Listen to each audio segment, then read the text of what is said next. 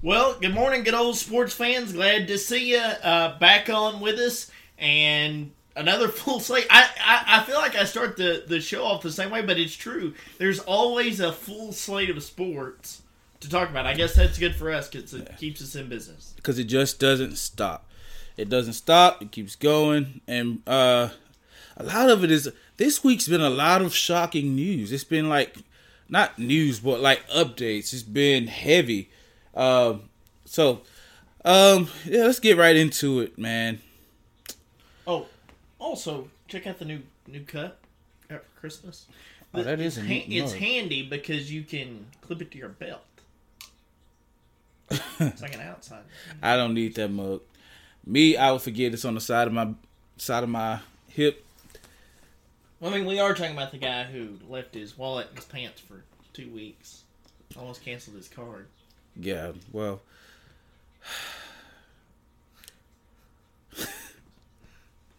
That was also stressful, too. That's why I was out of commission. Because I was like, what the heck is my wallet? I can't find my wallet. Yeah, so you had like a double whammy of things, and you would show up at, we'd get together in the morning, so I was like, okay, this is not...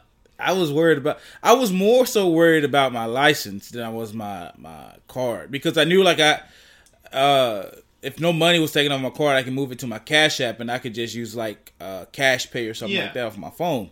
So I wasn't worried about that. I was more so worried about my license, because driving around, you never know. With no license. Yeah. And so I was like, oh gosh, man.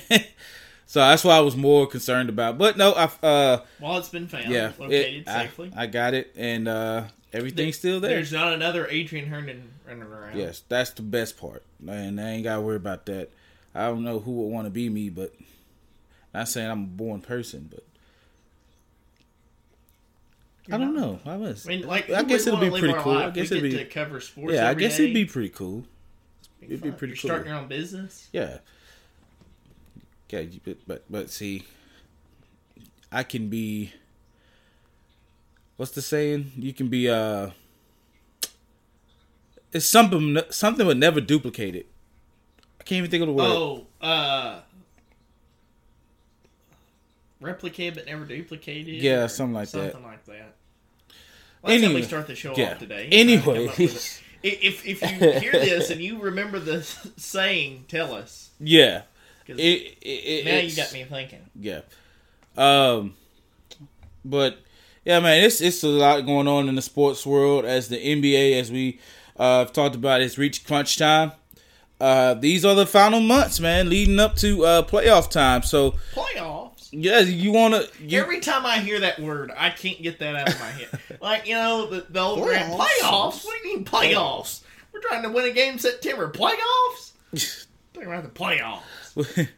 But yeah, you want to win games. You want to make sure that you stay you stay above the line. You don't get below it. I know we've talked about the Los Angeles Lakers holding that 13th spot for the majority of the season. Well, they held it for another night because they didn't play. Yeah, and so I believe until playoff time they'll be holding it. If somehow, by any chance, they get the number 12 spot and they don't have to play the play-in game. But as of right now, they're gonna have to play the play-in game in order to get into the playoffs. But that's just one of the things that, that's happening. They're right there sitting on that line. I don't think they'll go below it. I don't see nobody catching them, even at that 13th spot. Like they're aided by a bad conference. Yeah, at the bottom half, like that's a bad conference. Yeah, the bottom half. Well, not even the bottom half. The bottom three, which is them, the somebody else in the Rockets. Like, and those the two below them is not going to catch them. But yeah, it's a time when you want to win. It's a time that you want to make sure you stay more than just above water to get into the playoffs. Yeah, Spurs. I figured it was the Spurs. Yeah, and then below that, it's the Rockets, ain't it? Yeah. Yeah. So they just beat the Spurs. They beat the Rockets a couple of nights before. So they beat the two teams below them. I don't see anybody catching them at that spot. But you want to win. You want to keep winning as much as you can. They're only a half game out of that 12 spot with the Trailblazers. Yeah, we'll see. Well, then they beat the Trailblazers a couple of nights too. And then so the Trailblazers and the Thunder are tied right now in that conference for that 11 and 12 spot. So you could actually, but do you really want to? Because then you're just gonna get spanked. But that's another thing is seeding, and you want to be. If they get that last spot, they're gonna be playing the Nuggets, right? Yeah, good luck. I think they could beat the Nuggets. I think they could beat the Nuggets. The heck is the Nuggets? They can beat them one game, but I don't. The problem is, as they are constructed, I stand by what I said yesterday. I do not think that the Lakers can win a 5-game series, much less a 7-game series. I think they have I think they'll give them a run for their money. Now only if you sit LeBron for 2 games. And let everybody else play. No. I think they have a chance. I think they could beat them. They beat them before, but I don't know. But like I said, you want to stay in a position to where you're not for seeding, and where you're not just scraping to get in. And right now, the Lakers aren't scraping to get in, but... Can I just point out, the Lakers didn't even play last night. No. And we're still talking about... that's how powerful the Lakers are. But who did play last night is Brooklyn. Yeah. So the Nets fall 130 to 122 last night. They lose their ball game. Ben Simmons left with knee soreness. So by the third quarter of the ball game, he comes out. Health's been an issue with him in the past, so is this where it falls apart for Ben Simmons, or is it, if you're the Nets right now, you need him? I mean, not in the sense he's not putting up a bunch of points, but he's that presence on the court. You're talking about maybe, shopping Seth Curry, which that might put that on hold a little bit. But we'll see. But you got to keep treading, stay above water. Yeah. As long as Kevin Durant's out. I don't think it'll be. I think you just rest him for a couple of nights. Put some ice on it. Yeah, they were open to have more updates today. But rest him for a few nights and then see where it goes. Then I think he'll be okay. The fact that it was his knee and not his back. Now, most of the time we go, if it's a knee injury, we get a little leery. But it was just described as knee soreness. Nothing initially seemed too serious about it. Yeah. And then, on top of that, it's not his back. Now, if it was Ben Simmons' back, then I'm a little bit more concerned because we know, that's what kept him out in Philadelphia and then apparently kept him out when he was first traded to Brooklyn. Real or not, that was what was put out there. And so if they had come out and said, he's dealing with some back tightness or some back problems, that would have been more concerning to me than, a knee issue for Ben Simmons. As long as it's nothing, structurally wrong with the knee. And at that size, that's always something that's in the back of your mind. The back and those knees, how long can they sustain that? Very, very crucial points for those big guys. Especially because, we've seen it numerous of times that Anthony Davis and Shaq, Shaq famously had those issues. Back. Yeah. I think he will be fine. I hope he will be fine. Just kind of, sit him for a few games and go from there. But I will say this, about Brooklyn. This is only the second game they've lost in their 5-game stretch without KD, and so or 5 or 6 game stretch without KD. So they're doing fairly well. It's not like all hope is lost for them.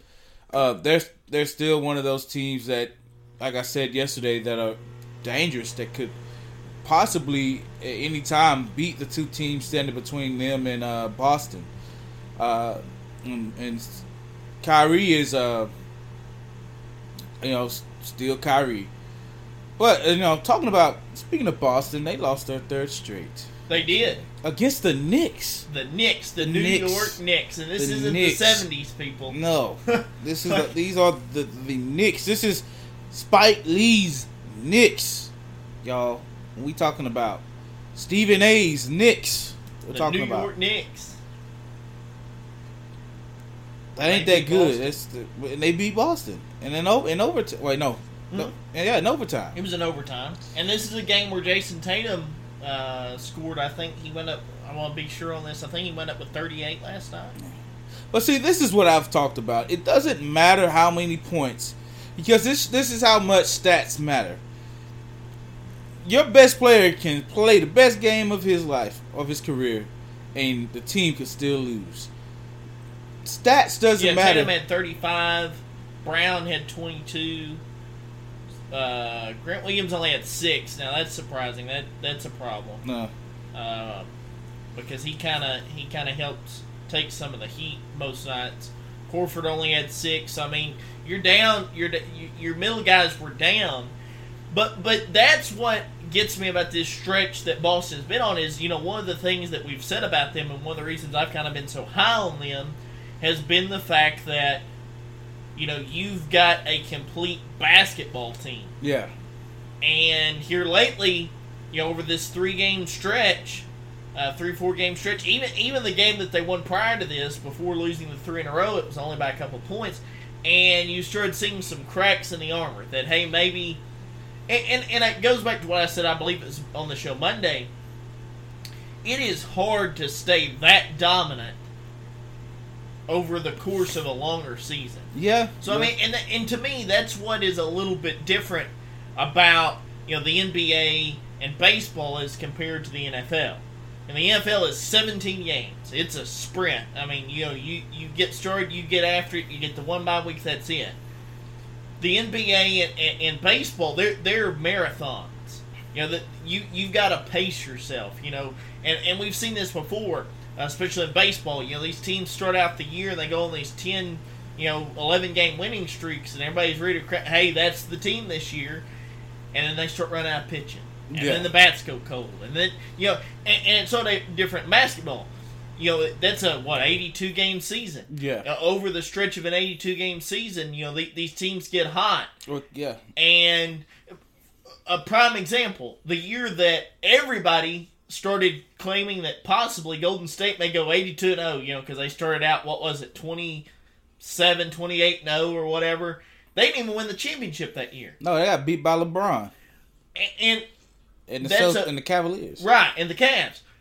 Prime example of you gonna have these stretches and be the most dominant, and to me they were the better team in that finals. The hands down overall top to bottom, the Golden State Warriors were the better team. But you go on those stretches and you think, oh, we got it now, and you press and you press and you press, thinking we're just gonna go out here every night, blow everybody out, carry on. But it's hard to sustain that energy over the stretch of a season. And then even at that, you do all of that, and then you've still got the playoffs. And that's what happens, in prime example, going back to that Golden State team, that's what happened to them. They recovered from, they finally did lose a game, but they still only lost, I think, 10 games that year, or whatever the case was. 9. 9 games. So then they get to the playoffs, and they're just out of gas. Because it's hard to go 9 in and 9 out, even with, you got these nights in the NBA where you get a night off and then you come back and play. But you're still playing, 3-4 times a week. And trying to stay at that energy level is tough. Right. And I think that's why... And on top of that, traveling here and there, flights and all that plays a toll on it as right. It's not just as simple as we're going to go show up and go play basketball. There are things that play into it. And then you're still practicing, even on your off days. You're still, trying to keep your body fresh, trying to do things. I mean, it's a grind. And I think sometimes with these teams that are so dominant, and they just go out there and they make it look so easy, we forget the process of being that kind of a team. Basketball, right. Baseball, football, whatever the case is, we forget about the process. Right. But, with them, with Boston, this is why it's so important for the middle, I won't say the middle guys, so we'll just call them the middle guys for the sake of the show today. But it's so important for the middle guys to get theirs. Because, as I said, Jason Tatum has 35 and who else? Brown. Brown had 20. But the fact that Grant Williams and Al Horford have kind of been the catalyst, yeah, they've been averaging about 15, 16 points a game. Yeah, and so they go cold last time. You have to have balance. It's like I said, if your best guy can have the best night of his career, and the team still lose, that says a lot about the team, not the guy. And so you have to make sure that the middle guys, other than your top two, are having good nights as well. That everybody is getting a piece of the pie. Because if not, then you end up in games like this, where you should beat a team like the Knicks, but you end up in overtime and getting beat. So it's important that, they get theirs. Now, another thing that I want to talk about regarding the Celtics is, we talked about a couple of days ago, the Lakers trading away, or possibly, if it's championship caliber pieces out there, trading away the 27 and 29 draft pick, right? Yes. Rob Pelinka said he'd be willing to do. Yeah. So here's a question. Now, we talked about Jason Tatum being kind of that guy for the Celtics. Mm-hmm. But who says in the next 5 years he, whatever season they may be having, they could get him. He could go to the Lakers. And so you're saying trade for him now, or are you saying after the season? I would say within the next 2 to 3 years. Yeah, there's no way Boston's parting with him now because they think I say within the next 2 to 3 years. I think it depends. Two things. I think number one, it depends on how long of a window that Boston thinks they have to win a championship with that roster. Yeah. And I think the other thing is, what do you do with LeBron James? Because I don't see where if you keep Russell Westbrook and you keep AD, and let's say by some miracle they keep Pat Bev, that you would add Jason Tatum to the mix and still have LeBron. Well, that's why I say it's a possibility, but here's why. It's just because I've said this for the last couple of days. Is if LeBron takes a back role, it'll be possible. That would be okay. If LeBron came in tomorrow and said, okay, I don't care about the stats, I don't care about the records, I'm willing to just take some minutes off. You go get your next piece, your next championship caliber piece. But I think, but he would have to do that. And I mean, we don't see that. But I've said this: when he gets this number one spot, I believe that because nobody's catching him at this point, not in today's league. No. And it's gonna be a while before they do.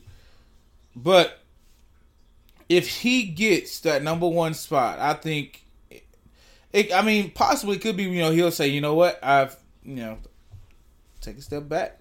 Yeah. I think I've been saying it'll be helpful for them. But I'm just saying, Jason Tatum could be a possibility to the Lakers. I don't see it being too far-fetched within the next 2 or 3 years, depending on where Boston is as a team and as an organization. But him to the Lakers could be a very good possibility. Yeah, I mean, he's the kind of piece that traditionally we've seen moved. Yeah. To LA either in a trade or free agency. I just wanted to kind of put that out there, let it float. Hypothetically speaking, he could be just one of those guys for the Lakers. We'll revisit it in 2 or 3 years and say, hey, were we right? I mean, he was trained by the Mamba, the Black Mamba, And I think that's the other thing, too, that you bring that up. You have all these guys that Kobe, worked with post-retirement. And hardly any of them play for the Lakers. None of them play for the Lakers. Matter of fact, it's and that's the I'm glad you. Yeah, I guess all of them are gone now. Yeah, go down the list. Not that they're gone. They never played for the Lakers. Kobe. I thought there was 1 or 2 of them that did when he played for the Lakers. When Kobe was still playing, he practiced and everything. Yeah. He and I say this today is Jordan Clarkson's game is probably contributed to Kobe because Kobe told him stop going to the hole like a light skin when he played with the Lakers. But Kobe trained those guys up. He made them tough. Defensively, made them play defense. You're gonna have to guard me. Yeah. Was it yesterday that was a year ago? Yes, yesterday was a year. 3 years ago. 3 years ago. Well, yeah. Ooh. Yeah. 3 years ago now. Yeah. We failed to acknowledge that on the show. We apologize. And after we get done with this conversation, I want to talk about Kobe Bryant here for just a second. But, yeah, none of those guys that Kobe trained played with the Lakers. And these are your all-star players. It was one year, I believe, it was 2020 season, the year that he passed, the all-star game, and they were going down the list, and almost every guy that were on both all-star teams, I think besides LeBron and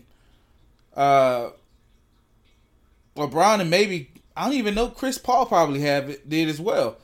But, and Steph, it was a few guys, but most of them, other than a few guys, Kobe had trained. And they were saying this is the mark, basically this is the mark that he left. That the guys that Kobe trained are all-star players. Giannis, Jason Tatum, Dame Lillard, Donovan Mitchell, Trae Young, Devin Booker,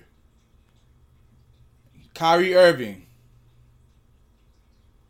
The list goes on, and it's a lot of them. But the list goes on and on. These are guys that Kobe, D'Angelo Russell. These are guys that Kobe trained. He helped teach and mold them the game. So, yeah, man, it is something that none of those guys play with the Lakers, but they're very successful in their own rights at where they're at right now. Yeah. And so that's why I think today I say, Jason Tatum can beat the whole team by himself. There's times where he takes over the basketball. Yeah, and it's like you're not stopping him. But I didn't want to take a minute, just to kind of talk about Kobe Bryant because we did fail to do that on the show. It just slipped my mind about what the date was. Yeah. I remember the day it happened, and I was sitting outside of a restaurant when I just finished lunch after church, and one of the church members came to me and said, "Hey, did you know Kobe Bryant?" And I said, "Oh, no, Kobe Bryant didn't die." And I got on my phone, and sure enough, Kobe Bryant. I remember it too, because we had just got home from church, and it was a DM in my Instagram message. One of my friends, Dina, that lives in lives in LA, they sent to the group message you were in and said, did y'all hear about Kobe? It's like, what about Kobe? Yeah. It was like a helicopter. I was like, what? Okay, and then I went and looked at, Googled it, and it said, Kobe Bryant passes away in a helicopter crash. And, his daughter, one of his family, someone was with him. Possibility that his daughters were with him. So I was like, okay. I was like, man, no way. Yeah, I thought it was a hoax until ESPN came across and said no. Yeah, and that, and then the footage of it, and I was like, this can't be. Yeah. But Kobe was just, other than the tragedy of his death, Kobe was just one of those players, man. Left a lasting mark on the game, and that was our childhood growing up. We watched Kobe at his prime. Every kid that's ever shot a wad of paper in the trash can from our generation yelled Kobe. That's what you did. You yelled Kobe. But that's the mark that he left on the generation, on the game, and on our generation is he went out of the game. I mean, who goes out the last game at 40 years old on a 60-pointer? Yeah. Who does that? That's how he ended his career. But he did things, and this is why I think it's disrespectful when LeBron tries to compare himself to Kobe Bryant at times, because Kobe did things that we'll never see again. Right. LeBron doesn't do that.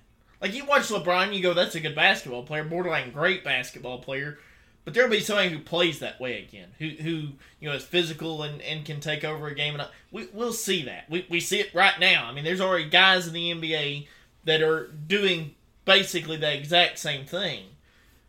Kobe was different.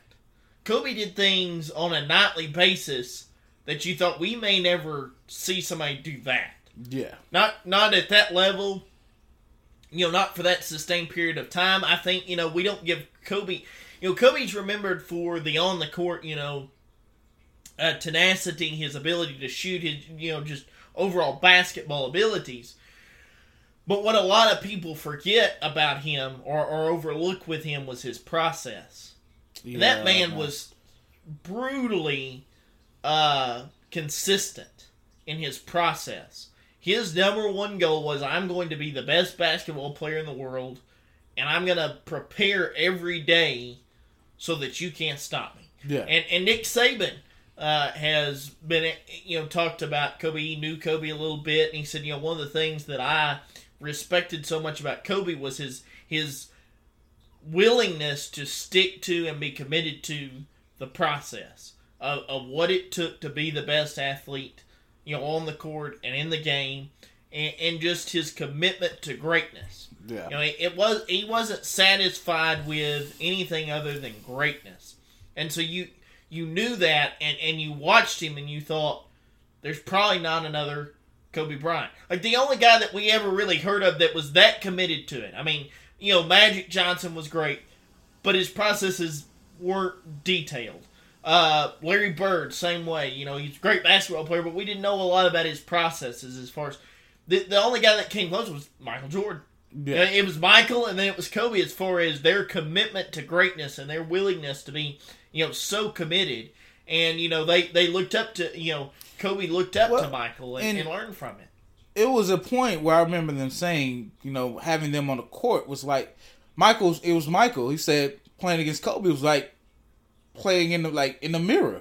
Yeah. It was like, playing against himself, because Kobe mimicked everything Michael did.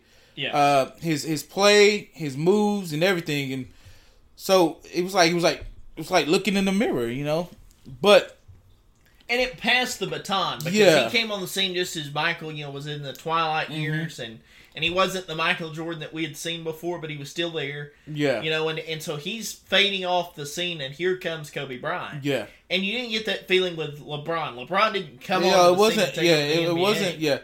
It wasn't a passing of the torch, No, but with Michael, it was from Michael to Kobe, and then it just felt like after Kobe, there was nobody that was going to be to that level that we had seen the last of somebody with that level of greatness. The funniest thing is, Kobe had 4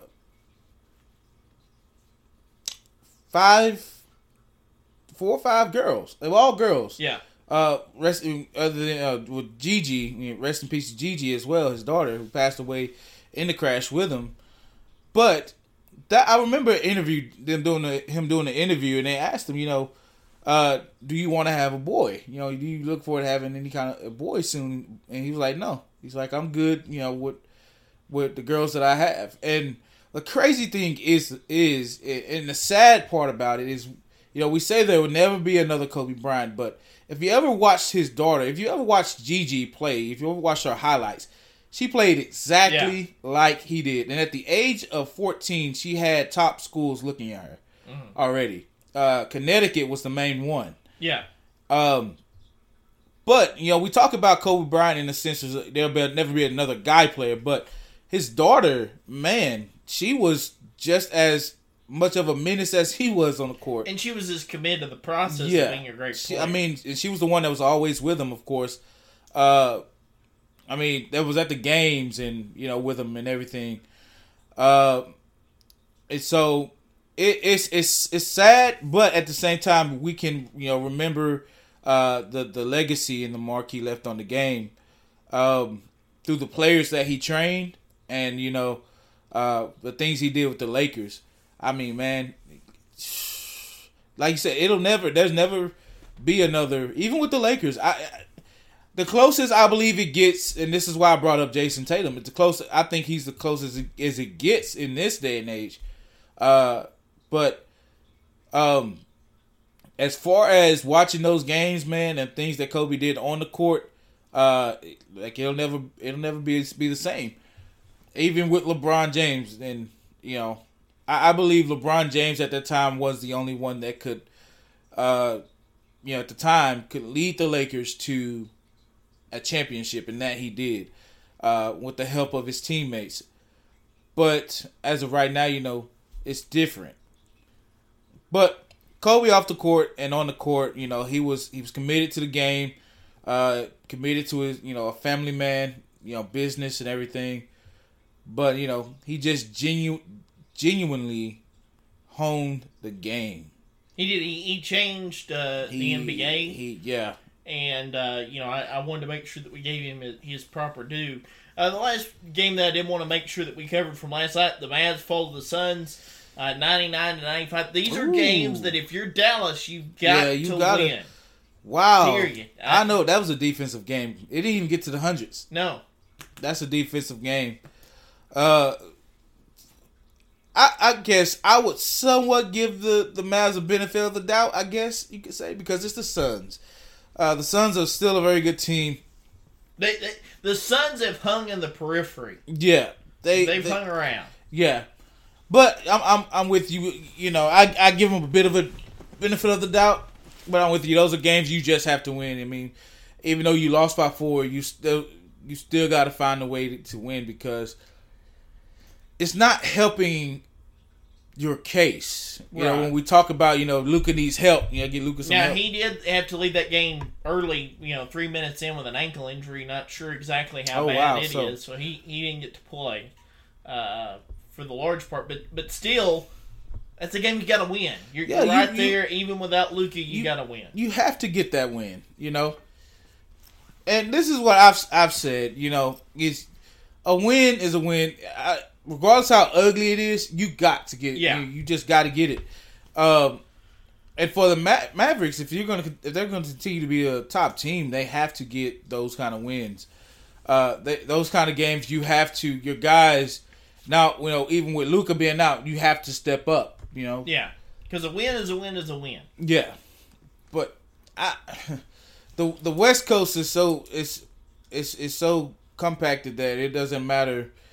If they lose this game and they lose the next one, their position can be taken. The Western Conference, everybody's within a game or two of each other. Yeah, and so this is why they want to stay good seeding in a good spot. They have to keep winning. And this is a team that missed the playoffs. Yeah, last year, and you just, I know I harp on it. You can't afford this. No, if you're the Mavericks, you can't afford this. And it's bad because the Mavericks have always been known as a good team, and they've always been good, but they always have fallen short of reaching that mark. And I think it's because poor management for one, poor trading, poor drafting. Well, not poor drafting. You have done good in drafting, but you traded those pieces off. Yeah, you traded key players that were kind of cogs in the wheel off at various times for seemingly no reason. And you didn't bring anybody. My big thing is, if you get rid of a guy, and this is my deal with Jerry Jones, if you let somebody walk or you trade them away, you better bring in somebody who kind of fills that void. Yeah, or better. And the Mavericks haven't done that. No. And so it's been years. For the last 2-3 years, they've lost the trade market. They've lost. When you ask the question who won that trade, it hasn't been the Mavericks. Because they made some big trades, but they've lost. And they've just given up some big pieces. But if you're the Mavericks, you have to. Mark Cuban, you have to do something. Well, like I say, you can't waste Luka's career. Yeah, you got to.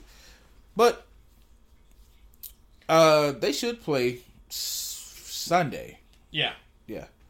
We'll see what they'll do Sunday. Hopefully they'll get a win. We'll see what Luka's ankle, looks like. If he's going to be able to play, that's going to be a big key. As far as if he's off the court, that changes everything. If you're Dallas, yep. Which is another reason that not only do you build around these players, for the sake of when they're on the court helping them out, but you got to build so that when they're not on the court, you can still win basketball games. Right, you still have confidence in your team. Tim Hardaway Jr., he's a great shooter, but then what do you have after that? Spencer Dinwiddie has not put up a ton of points this season. You just don't have some key pieces right now that are required to keep that. I'm sorry. This is the comical side. Dimwitty. That name sounds like one of those names that you off like them little cartoon TV shows. Oh yeah, like twiddle thumbs and twiddly dum and Dimwitty. What are you up to, Dimwitty? You know, you got picked on in school, like Dimwitty. Can you imagine? And then, but like he was an athlete. Yeah. Like, you know, that's generally like the kind of kid that would get picked on in school, but he was actually an athlete. Yeah, you used to call people like, you dimwit. I think it's a dimwit. But his name is Dimwitty. That's weird, but it's funny. It's comical at the same time. But yeah, I just had to say that. It's like I've always like, what was it? Did they call him? Well, you know, Spencer. So Spence Dim. You know, like Dimwit. You know, like Dimwit Spence. Or what would you? I don't know. These Witty. names. Like, there's some people, and I know that you inherit your last name, right? But, like, at some point, this isn't, you know, the Vikings age. But it's funny because you go up north and the names get weirder and weirder. Yeah, because, you know, they're still tied to, like, the homeland, you know? Yeah. Like, and so they keep those names. But that's what I'm saying, like, we just accept these last names because, well, that's your last name. You don't get to choose. Just, okay, you need to have a family meeting. Sign a petition. So we love Grandma and Grandpa. But, you know what? We're going to go file to legally we love change Grandma and Grandpa. But we're going to go file to legally change the family's last name. And show that there's still a connection there. Yeah. But we just don't want to saddle our children's children with that last name. It's because of, you know, it's Dutch, German, and all that stuff up north. So you get those weird last names. But you get those young kids. I'm a Dimwitty. Like, that's pride in being a Dimwitty. Okay.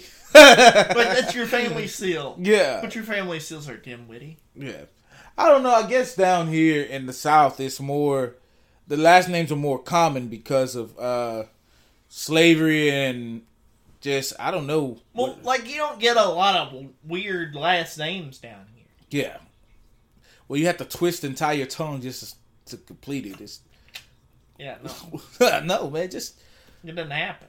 No. It rolls off the tongue down here in the South, man. Just simple. And then those players get drafted or traded down here, and we're like, why? Just change your name. Yeah. You know, be one of us. Be one of us. Be one of us. Like, that should be a requirement. You get traded south of Mason-Dixon, you got to be one of them. Yeah. Although I don't know what Dimwitty would have to change his name to. Dim? You can shorten it to Dim. No, I would say you just drop that all together. You just become like Spencer Jones or whatever. Do you know how many Spencer Jones are? But that's what it like. You just pick something that goes with Spencer. Spencer Robinson. Okay. That'd be all right. Yeah. You know, Spencer Presley. Like, yeah. Take on Elvis's name. Yeah. Call them up. I don't know, but you say call him up. Yeah. Elvis is dead. No, as far Presley's family. Oh, and Elvis is not dead, as far as we know. Elvis lives in Arkansas. But anyway, whoa! Don't come after us, government. We didn't mean that. See, this is what makes this show fun too. Yeah. We interject like conversations like this into our sports. Y'all think Elvis is dead? We've been to his house. We have. And through it. So, other than upstairs, they wouldn't let us go upstairs because Elvis had a tradition where he didn't allow other than immediate family upstairs. He didn't allow anybody upstairs, so we didn't get to go upstairs. But we've been through his basement, his garage, and everything else. All the rooms in the home? Yeah. On his plane? On his planes, but we never went upstairs. We couldn't go upstairs. Imagine that. A lot of rumors. Yep. Rumors fly. But anyways, let's move along here. It's my job to get the show back. Okay, well, I'm just saying. In the comments, you watch the video. Let us know if you think Elvis is dead or alive. I kind of have a back and forth theory of it. I just need some proof. I believe he's alive, but I don't think the issue has been pressed enough to get this so-called person to admit or either sweat to make Yeah, him because sweat. all he's had to do is keep saying, "Oh, I'm not him." Okay. Nobody has asked him, let me see, do you have a baby? Like, I don't get it. How do you pastor a church and you know they have pastor, pastoral month and everything? Yeah. They're like, hey man, we need a baby picture. We're trying to, we want to put something together for the pastor. We're going to need a baby picture. And you know how baby picture? It's just something's up. That's why I believe they haven't made this guy sweat. They just asked him and he say, "No, I'm not." Yeah, nobody's pressed the issue with him. Yeah. But you know. Mm-hmm. Oh, and one thing because we're going into the NFL. A lot of NFL news. But the NFL just dominates sports. Like it's the dark cloud that hangs over everything else. It has been these last 2 But you years, think about it, the man. playoffs are still going, and we talk more about the things about the teams that aren't in the playoffs than the teams that are. We're gonna break them down here. It's like the teams the teams that are in the playoffs over in the corners. Like, we're winning. Did y'all forget about us? But then you think about it. So the playoffs get over with, and then by the time the playoffs are over with, we're getting ready for the draft. And then you start getting into free agency, and then you start. I mean, it's a never-ending cycle with the NFL. That's why I say that they did the best PR, marketing of any of the professional sports. Yep. Because they continue, they stay in the headline. Yeah, because when the NBA ends, when the finals are over, and you got a winner, that's it. Well, you talk about free agency, and then after that, it's kind of a dead period. Baseball's the same way. You have the big push for free agency in the winter, and then. Like, at this point, it's just kind of a dead period until we pick up for spring training and start going. But the NFL feeds itself. Like, it constantly, feeds the machine. But I did want to... So, last night was Thursday night. This is, the second week that we hadn't had Thursday night football. Has anybody missed not having Thursday night football? No. Because it was trash. I mean, did it create a void in your TV watching schedule? I barely watched them. I kept up with them, but it was the games were so horrible that it was. You don't sit through games like that because it's frustrating for one, and then it's the boring. Marquee teams weren't matched up. Yeah, the only one I watched was the Cowboys versus the Titans. Well, that was good. It was the Cowboys. Yeah, but okay, that wasn't the only one. I watched others, but they were boring. That was the most interesting one I watched. The better one I watched. Well, you had the season opener. Now, we got to give that one, everybody watched that because it's the season opener. But between the Rams and, the Bills. Why can't we do the season opener? Why can't they do the season opener on Sunday? Well, because you want a standalone game. But do it on Monday night. Then. That would be my thing. You start it on a Monday. Yeah, and then lead up to a Sunday. And lead up to a Sunday. Don't play a Thursday game that week. Yeah. Let everybody else play on Sunday and then get into your rhythm or whatever. Right. But play it on a Monday. I don't miss it. But the NFL, you are right. It is dominant. It takes care of itself. Interesting thing is the players are on social media. So Trayvon Diggs and is it Gardner? No, Gardner Johnson. Oh yeah, the Gardner corner for the Sauce Eagles. Johnson. Got into it. Yeah, I saw that. Trayvon Diggs is taking up for his brother, and so I guess Gardner Johnson jumped in and said something, and then. What kind of a nickname is Sauce, by the way? No, it wasn't Sauce Gardner. It was the corner. I thought his nickname was Gardner Sauce. No, Sauce Gardner. Sauce Gardner. Yeah, that's what I'm thinking. He plays for the Jets. That's the rookie. I got that mixed up. That's right. Hey, I do too. That's why I was like Gardner Johnson. But I guess he had some comments to say, and they went at it. A few posts. It was him, and I think it was another. Kelvin Joseph from the Cowboys. They all got into it, and I was like, gosh, First off, the Cowboys don't need to get into anybody else's business. Even if that's your brother, focus on guarding your man, Trayvon. Yeah, but... Second off, Stephon put himself in that position. He's the one that got caught on national television yelling at Josh Allen, walked off the field, refused to speak to anybody, had to be pulled back in by a rookie for a few minutes, was in the locker room for all of 5 minutes, got dressed and left. That's it. Okay. But I understand that. But at the same time, it wasn't concerning Gardner Johnson. It was a family issue. Trayvon's talking about his brother. You stay out of that. I don't care what the issue is. You stay out of it. That's just like if even though if you think your brother, if Ethan was in the wrong, and you know he's in the wrong, but you make a comment on it, then somebody else comes in trashing him. I'm not gonna allow that. That's our business. You stay out of it. I don't care if it's on social media or not. You stay out of it. Yeah. And so Gardner Johnson should have never done that. Now Kelvin Joseph hopping in it was uncalled for. But it really was. Trayvon Diggs was defending his brother, and so therefore, I just thought that was interesting. It's like Sauce Gardner Johnson. I don't keep saying Sauce. Gardner Johnson, whatever his name is, needs to be focusing on the game Sunday. The last thing he need to do is be worrying about Twitter fingers. Well, but the last thing that Trayvon needs to do is worry about his brother. No, he always going to worry about his brother. That's his brother. Yeah, but I'm saying and I agree with your point. Like, if that's your brother, you don't want anybody else getting involved. You're going to say your piece. But you got other problems in Dallas. Focus on that. Yeah, but that ain't got nothing to do with him. Well, it does. He needs to work on his defense. He can't cover his man. He can cover his man. He can cover his man when he wants to. When he wants to. Yeah, but I'm saying consistently he's not covering his man. That ain't. Like, who has the more important thing to worry about right now out of the two?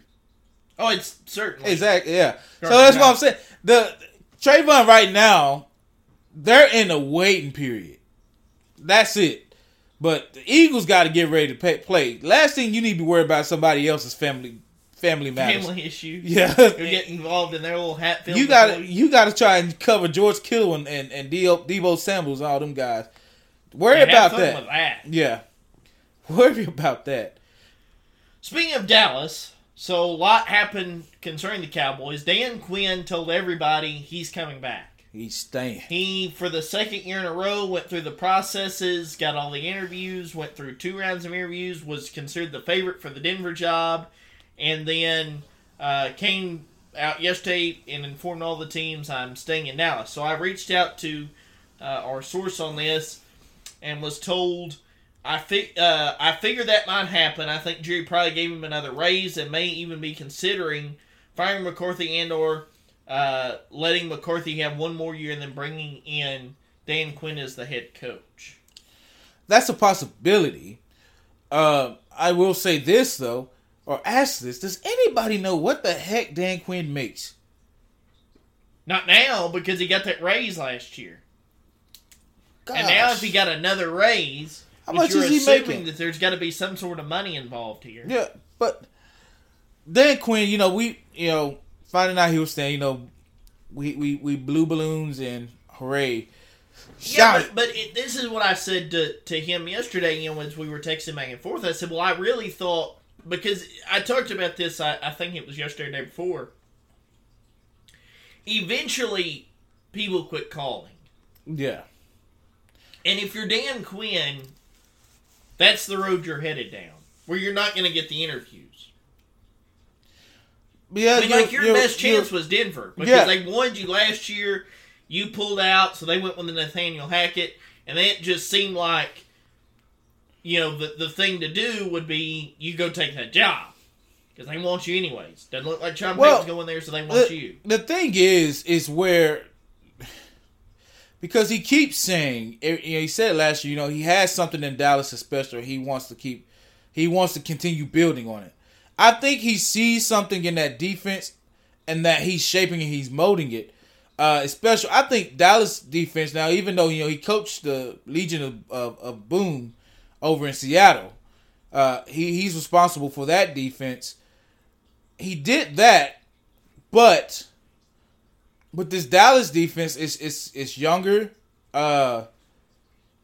it's more flexible, So you have to think he sees something like we for sure can win with this defense.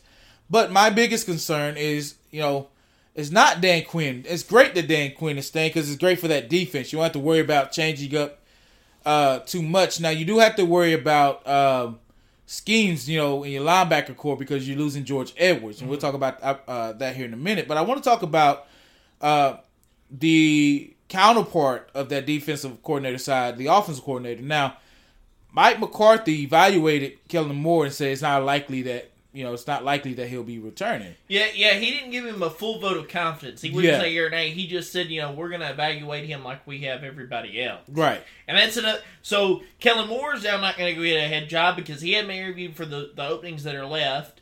Frank Reich went to Carolina. We'll talk about that in a second. So you're Dallas or bust. Like, it's either you got a job in Dallas or you don't have a job. Yeah. Now, maybe he could go be a quarterback's coach or an offensive coordinator somewhere else. But right now, your best bet at coaching in the NFL is to stay in Dallas. But McCarthy didn't come out and say he's our guy next season. Yeah. And even if he's not, who would call the plays? That was, and I asked him, and he said the text I got back was, well, that would be an interesting thing to watch. I think McCarthy's calling the plays. I think they'll have an offensive coordinator, of course. If Jerry lets him, but we've been told that Jerry doesn't trust McCarthy to call the plays. Yeah, but I don't know who they'll get. I mean, they did bring in that guy this season from Seattle to help. He got fired though. Oh well, he got fired. Well, then he ain't gonna be the offensive coordinator. I don't know, but if it's not Dallas, this is an issue that I have if I'm Dan Quinn is. If Kellen Moore stays, will anything change on how he runs his offense? Because I can't keep putting my defense in the position for a third season straight to keep the team in games, and then Kellen Moore's offense doesn't go out and capitalize off of it. You held the 49ers and Brock Purdy to 19 points and didn't win the ballgame. Yeah. That's ridiculous. It is. If I'm Dan Quinn, I'm livid about that. Yeah. And that's why I'm thinking he's saying there's no real confidence in Kellen Moore coming back. But I'm with you. If you don't go to Dallas, man, you're bust in the NFL. You may get called. You might come on as a quarterback's coach, but the offense coordinator, those positions are filled. Yeah. Other than that, you on to college, my guy. Which I believe that's where Kellen Moore belongs, anyways, is at a college. But he couldn't even get a college job. He interviewed for the USC job. He was mentioned for the Stanford job. He didn't even get a college job. But this is the thing that is smart. The Cowboys, and I think it's time because you have a new coach there. You get these guys who play under Jason Garrett out of there, and who coached under Jason Garrett. You got rid of Marinelli. You got rid of Scott Linehan. Why didn't you? Should have got rid of Kellen Moore. Because he's under that same mentality. And it's showing. It's shown. That's why they say the Cowboys playbook is too predictable. Yeah. You know what they're going to do. There was a high level of unearned confidence in Kellen Moore. Yeah. And he's done nothing to earn that. And that's why I didn't have a problem with the fact that McCarthy didn't fully endorse him. Because if I'm Mike McCarthy, I'm looking at you going, you've almost cost me my job. Yeah. Like, you're the problem. It's not this guy. I want this guy back. I'm glad to have him back. Well, you brought that guy in. You didn't bring Kellen Moore in. Right. You inherited Kellen. Yeah. He's like that stepchild that you really don't... But, if I'm going to get married, I'll put up with a kid. Like, that was his thought. But then, at some point, and it goes back to, here's my issue with Mike McCarthy in Dallas. You didn't bring him in to be a CEO head coach. Like, you can bring him in to be the head coach that just kind of stands there, makes some of the decisions, but isn't involved in the X's and O's and the play calling. Yeah. Because that's not what he was known for. You brought him in to be directly involved, to make his mark on the football team. And Jerry, supposedly Jerry keeps saying that, I want you here as long as Tom Landry was here. Okay, whatever. We'll see if that's true or not. But Tom Landry made his mark on the Dallas Cowboys. Mike McCarthy has not made his imprint on this franchise. But you know the difference there? When did Jerry get into the Cowboys? When did he buy the Cowboys? The late he fired Tom Landry. Exactly. Now Tom Landry had the beginning of Alzheimer's. Like, granted, but Tom Landry was there way before Jerry Jones. Oh yeah. So how can he say something like that? You didn't even see. That's the BS. It's because you weren't in ownership when he was the majority of the time he was the coach. Yeah, when he won the Super Bowl. So you weren't there. So I want you here as long as like he was there the whole time. No, Jerry, you weren't. You got there at the end of his career, and then you fired him. You fired him, and then you fired Jimmy Johnson. You fired Barry Switzer. Now Barry Switzer should never have gotten the job, but you fired Barry Switzer. You fired Bill Parcells. The list goes on and on. Well, you didn't fire Parcells. You just ticked him off, so he left. Yeah. But I mean, you could go down the list of coaches, and I go back to Mike McCarthy hasn't made any sort of mark. Like, there were things that he did in Green Bay, and you said that's a Mike McCarthy, like, that's his imprint. That's what he wants to do offensively. He's making his mark on that football team. He hasn't, up to this point, done an analysis. But there was for once, I saw a little bit of fire in him at the press conference yesterday. That there was a little bit of, hey, I'm fed up with this. This isn't going to work. Well, what about Kellen Moore? I'm not even sure. I'm not going down that road. Don't want to talk about it. Like, there was a little bit of an ump to him, and I thought, stick to that. Yeah. Stay that. Well, that's why I think if it doesn't happen this season, if Jerry doesn't let go of the reins, I think you're gonna piss Mike McCarthy off just well enough to either make him leave or say the heck with it. Here you go. And that team's going to fall down the drain. That's why I'm saying it doesn't matter who's at that head coach position. If Jerry Jones doesn't take his hands off the reins and hand it over to the head coach to lead and guide that team, and that team's going to continue to go. It's going to be the same thing. But I agree with you. Mike has to keep that fire. He has to keep that drive. But if not, it's going to continue to go down the drain, man. I think you have to allow Mike McCarthy to run that team the way you have to put your confidence in him. That last play, that's one play. You hired him for a reason. Right. Now, what that reason really was, nobody will ever know, because neither side has really come out and said what happened. But you hired him for a reason. And you can't convince me that you hired Mike McCarthy, who had won a Super Bowl, was, consistently in the playoffs in Green Bay, has verbal bouquets thrown at him by Aaron Rodgers, all those things.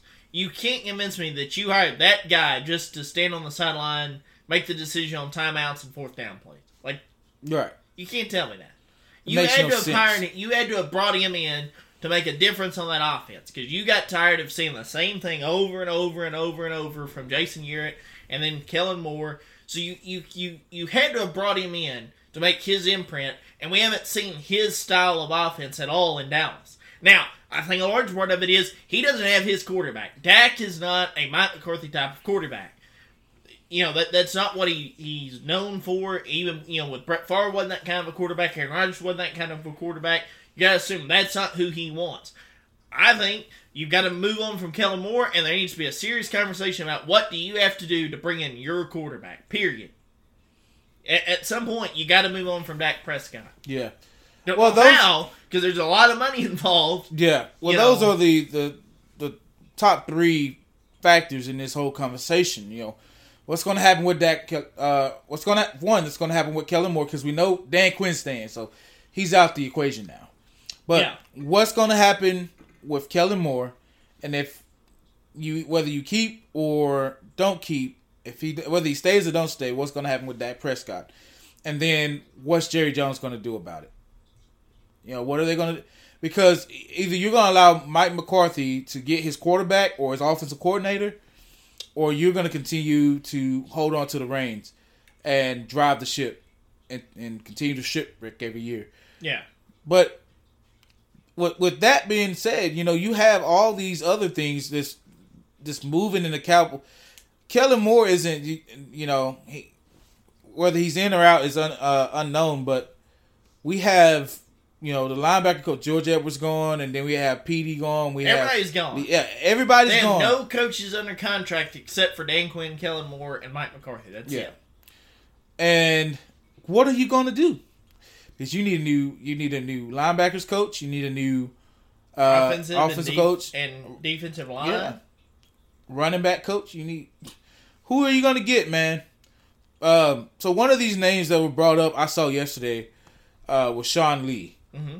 And you didn't mention that yesterday as a possibility. Yeah, is bringing him back as a linebackers coach. Now, I say that's an interesting deal. Here's why. Because Leighton Vander Esch, they're looking at keeping Leighton Vander Esch on, bringing him back because this is a free agent. He's a free agent.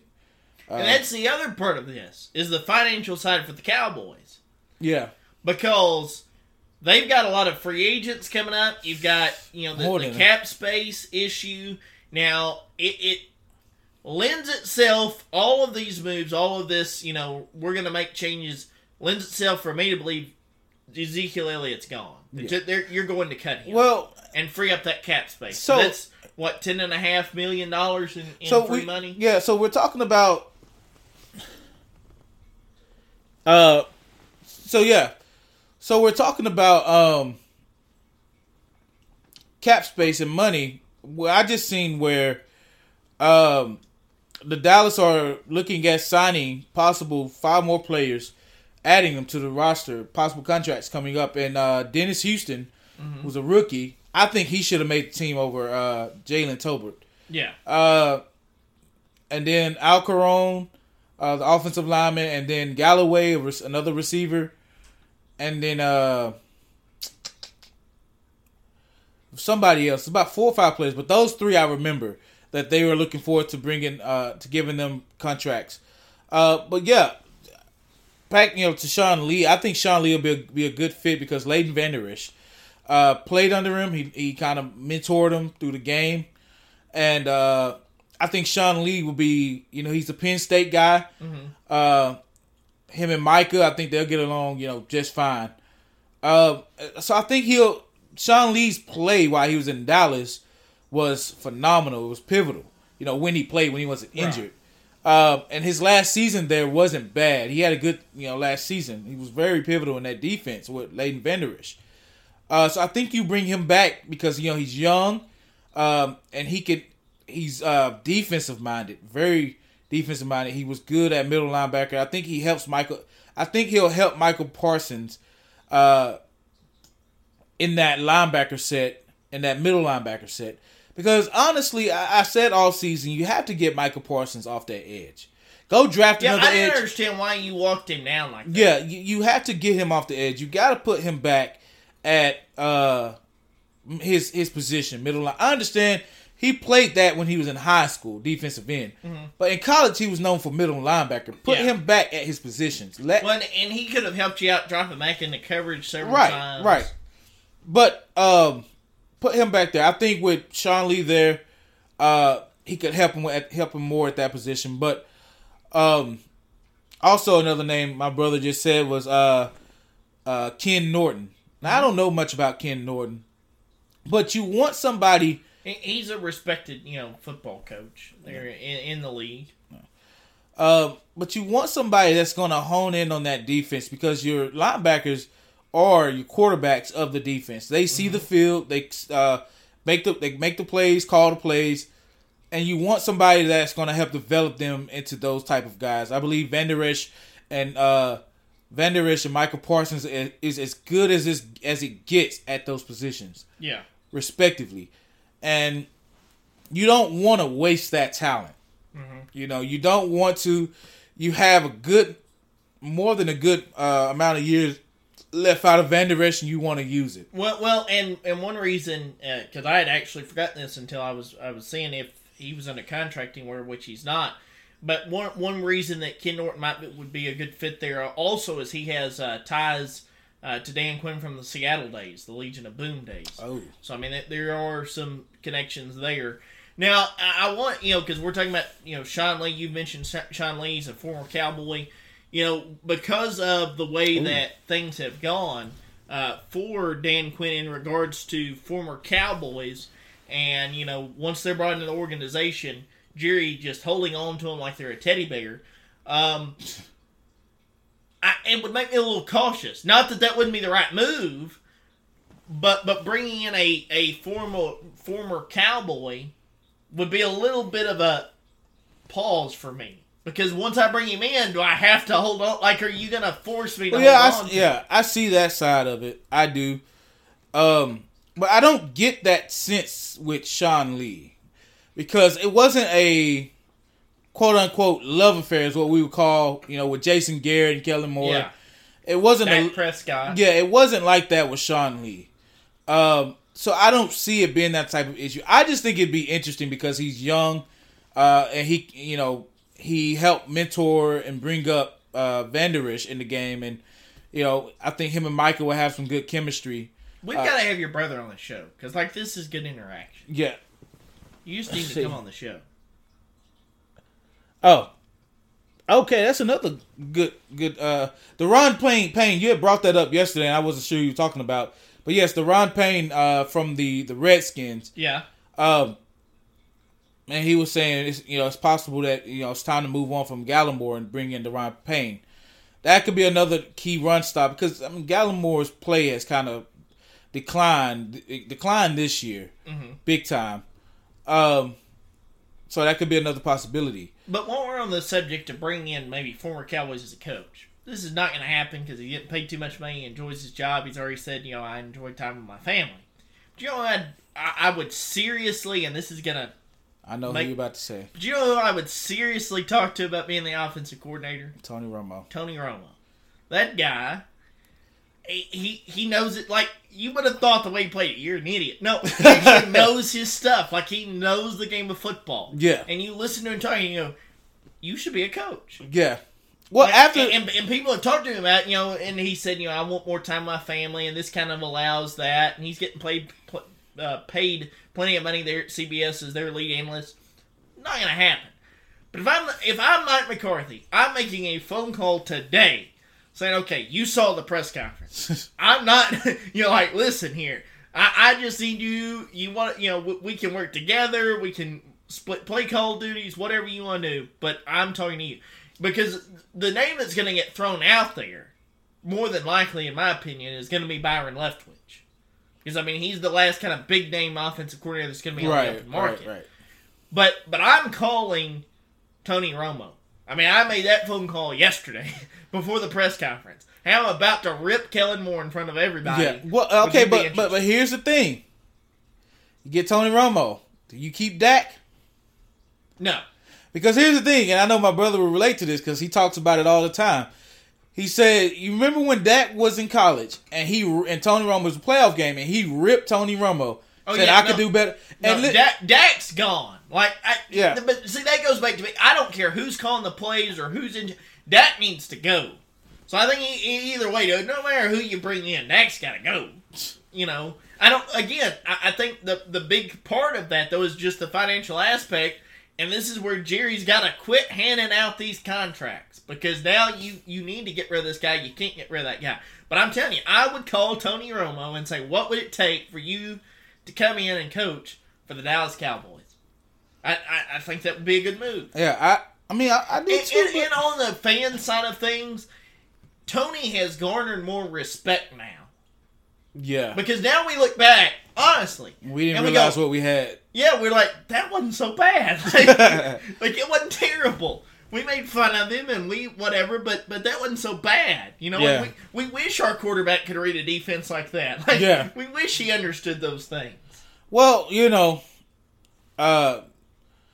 okay, so let's address this real quick because I've seen it, and I heard it, but I'm not sure what exactly it is. So, in Dak's contract, there's a no trade clause or something to that extent, isn't it? So, because I want to get the specifics on this, because I've been trying to do some... So the specifics of Dak's contract are kind of shady to me. Oh. Because if that's the case, that's kind of... It makes no sense to me, because the type of quarterback that he is, that no trade clause. If you're not gonna franchise tag him, if he's not gonna be your franchise quarterback, why put that why do that? Let's see. If he waive that, then you have huge problem The locker room. Oh. What was he saying? He said if you do that, then you have a huge problem in the locker room. If you trade that. Maybe so, but man, it's at this point to where, you know, you have to you seriously have to evaluate that position. You should evaluate that position more than you evaluate the kicker position. You know? Yeah. Jerry hopped on that like yesterday. You know, but you know, I don't know. But yeah, with Tony Romo, you do get the sense that it's, you know, we didn't know what we had. But I've seen also where, you know, Tony Romo did not have as much talent as the Cowboys had today. Yeah. You know, he didn't have the best running backs. You know, he didn't have... The best running back he had was DeMarco Murray. Even then, DeMarco Murray wasn't fully healthy until the 2014 season. Yeah. You didn't have the best receivers, you know. You had Dez Bryant. That's pretty much it. And you had later on you had Terrence Williams. So he does have a no trade clause. Dak, he does? Yes. So, all right.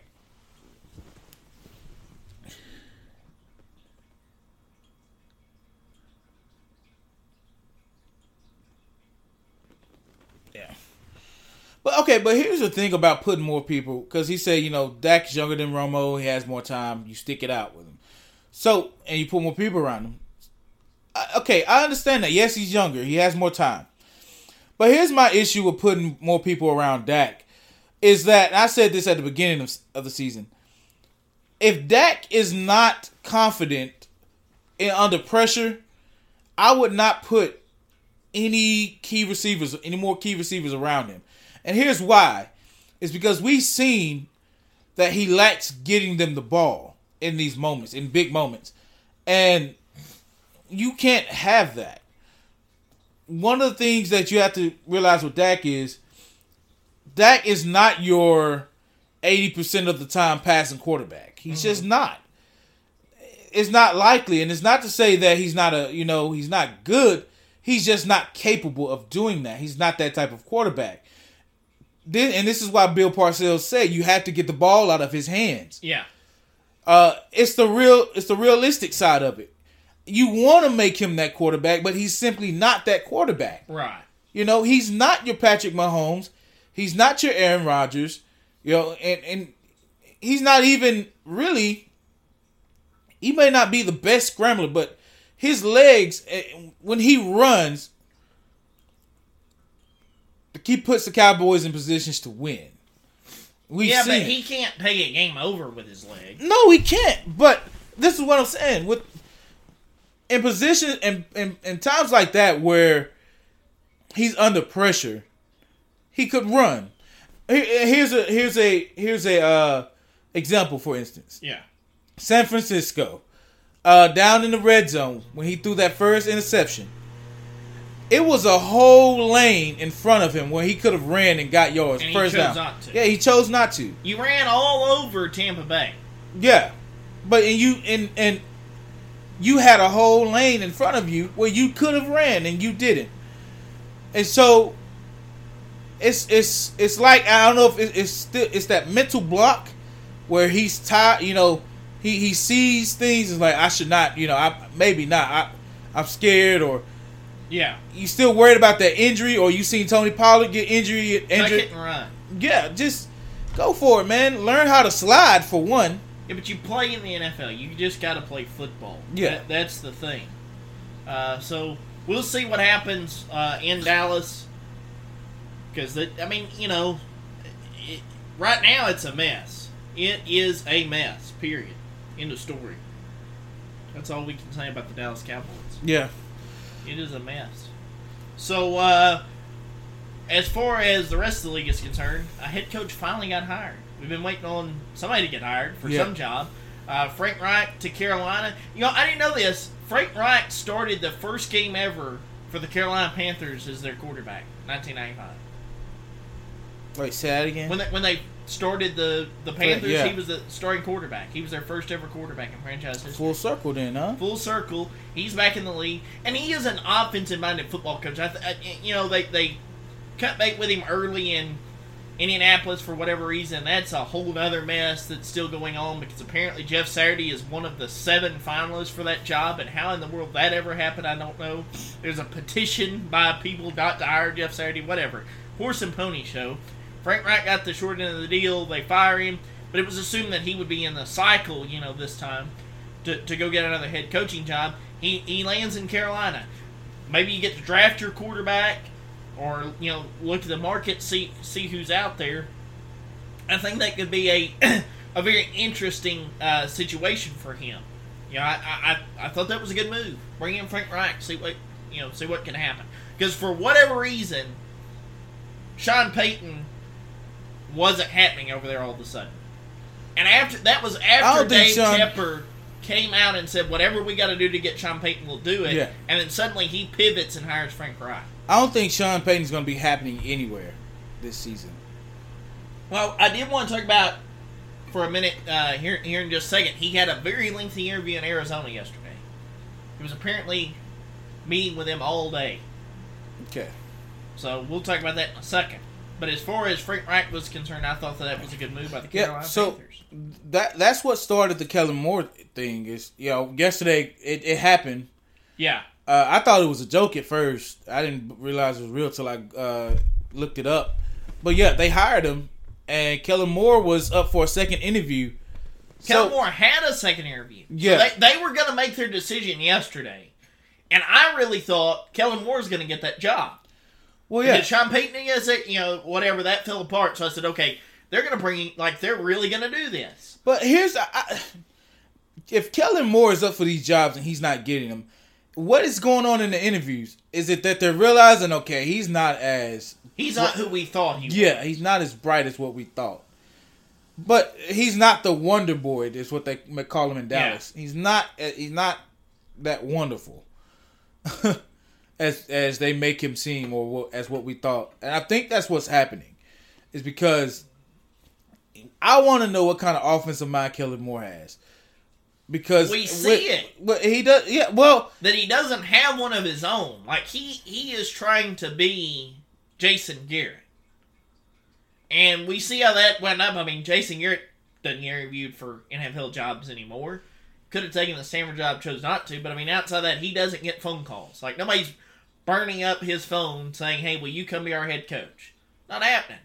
So if I'm Kellen Moore, I look at that and go, well, if he's not getting interviews and he's not getting jobs, then maybe I should reassess doing it his way.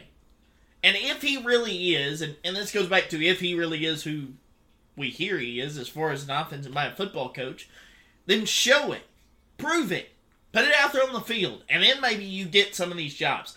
You're talking about the Carolina Panthers. Now, I think that the catalyst to Frank Reich getting going there is Frank Reich is known for developing quarterbacks. And I think that they looked at that and they said, okay, Sam Darnold is a free agent. We're probably not bringing him back. You moved on from Baker Mayfield. You could hit the restart button. That indicates to me that they're going to go draft a quarterback. And they're going to let Frank Reich develop him on that rookie contract, build around him, and see what they can do in Carolina. I thought that was a great move. I thought it was a good hire. I do too. But I seen the moving on from if indeed it happens, the move on from Darnold. I seen that happening when they brought Baker Mayfield in. Mm-hmm. Because not even that. No, when they brought Cam Newton back. Yeah. After the season he had just had with the Patriots. That was a bad deal. And they decided to bring him back. Yeah. That let me know they had no confidence whatsoever in Sam Darnold. Yeah. It wasn't the Mayfield move, but it was that move. And that showed me, okay, yeah, they're keeping him on for keepsake, just as insurance, but they're not confident in him as a quarterback. And he finished out the season somewhat solid. I mean, they go 6-6 to finish the year. but he's not consistent. Right. That's the problem with Sam Darnold. He's not consistent. And he's not a starting quarterback in the end. Like, he's not going to get a seat at the table with any of the open spots. No. But unless Indianapolis, I guess, bringing him on. Maybe Jeff Saturday was impressed with him. Jeff Saturday. Like, the fact that we're still talking about Jeff Saturday is incredible to me. That he's apparently part of the 7 that's going to get another interview, and that's your finalist? Kidding me? It's ridiculous. It's Peyton Manning's center, man. Then call it Peyton Manning. He's coaching in the Pro Bowl. Him and Eli, head to head. That's going to be funny. Battle of the Brothers. Those are two characters, man. Eli retired and came out of his shell. He did.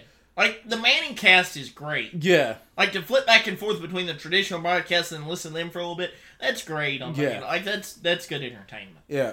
Like, I'm happy. I'm genuinely happy for Eli. Like, he looked miserable his last few years in New York, man. Yeah, he really did.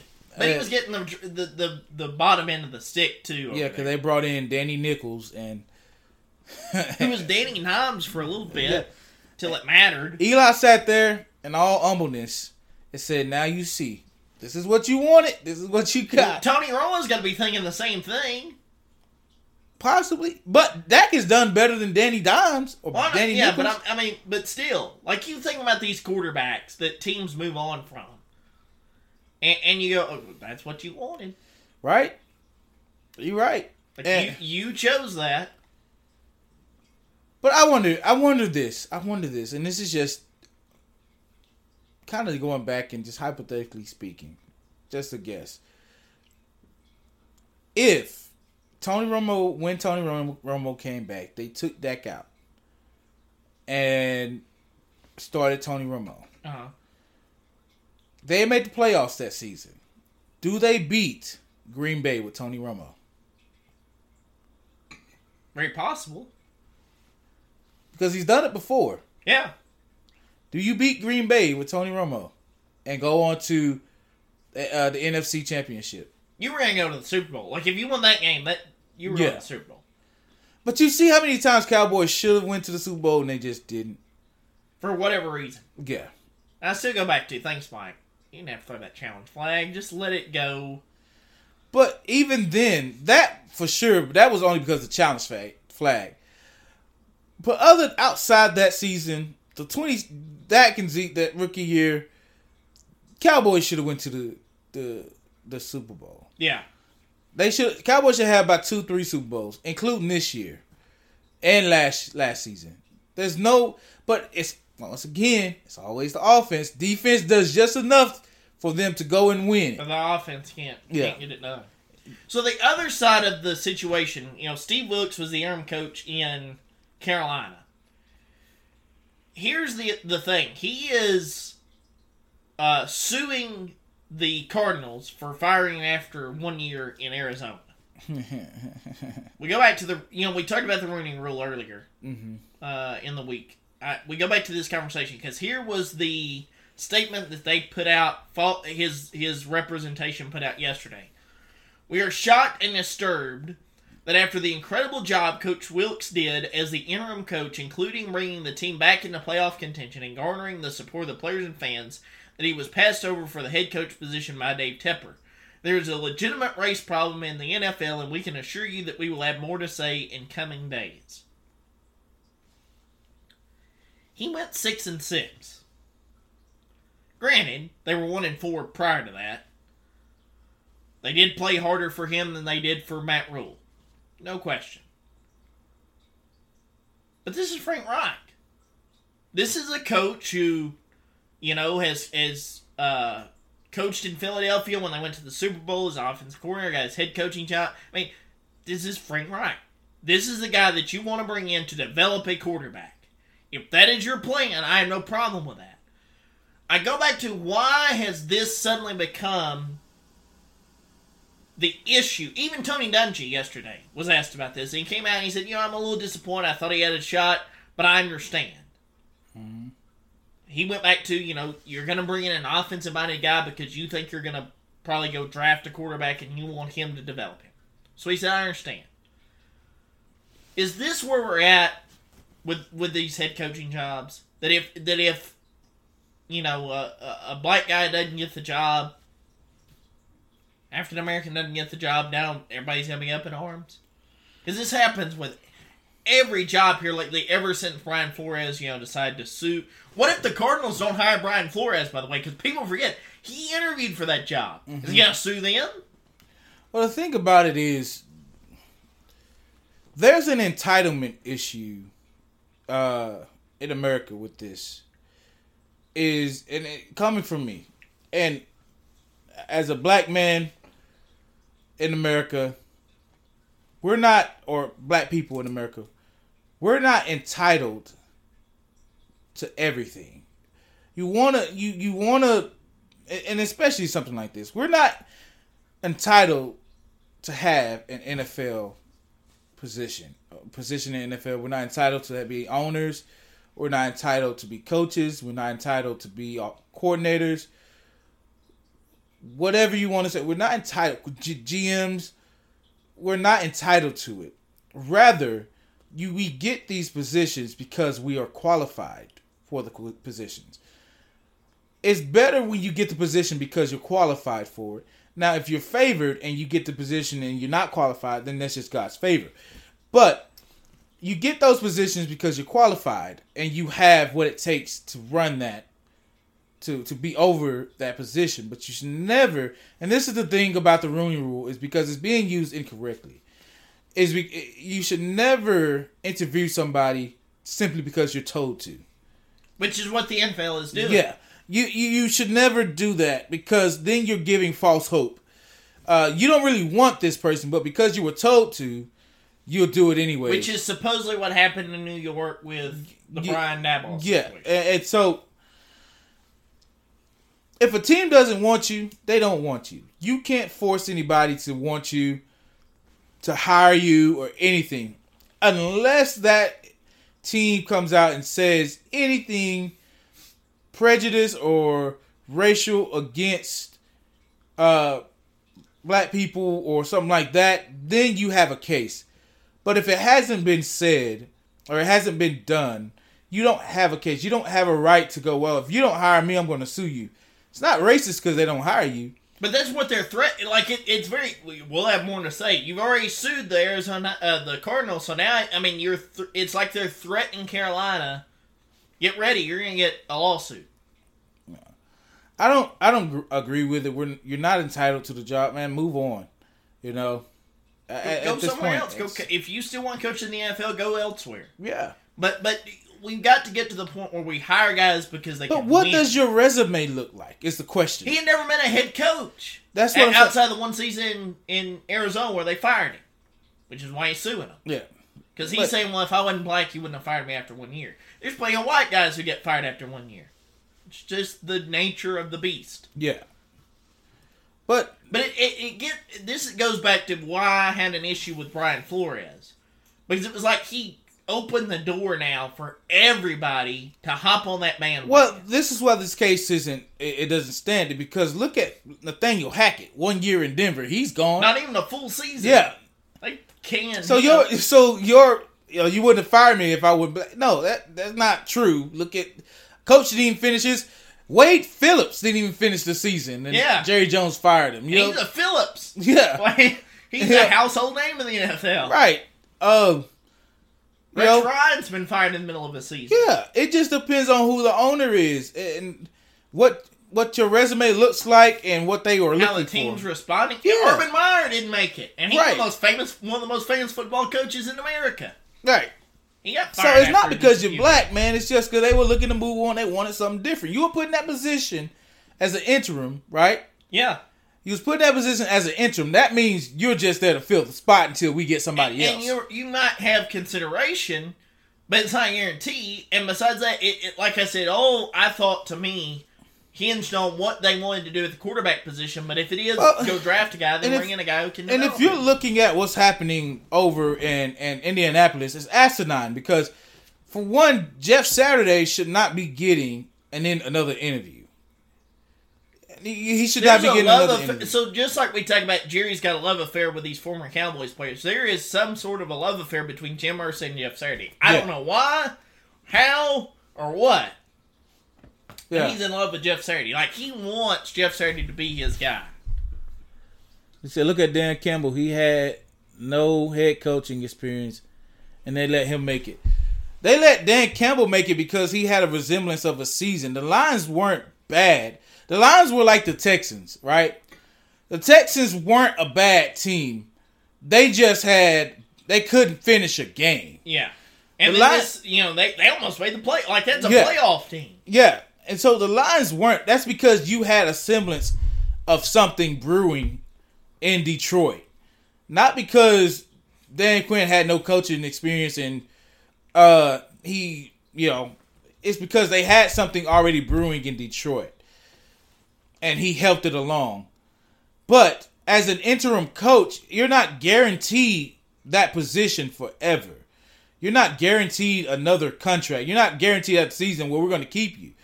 That's why I say it depends on the owner and it depends on what they're looking for in that organization. But you can't feel entitled to a position that's not yours. The position isn't yours. They told him, you're going to be part of the process, but we are going to interview other candidates. And like I said, I really thought whether or not he got to keep that job hinged entirely on the fact, do they stick with Sam Darnold or do they move on at the quarterback position? And if you do, you want to bring in an offensive-minded head coach that can develop that guy so you can hit the full reset button, not waste his rookie contract years, get him on the cheap, and play football. And so I thought it had more to do with that than anything else. It's just that the door has been opened for this to even be a conversation.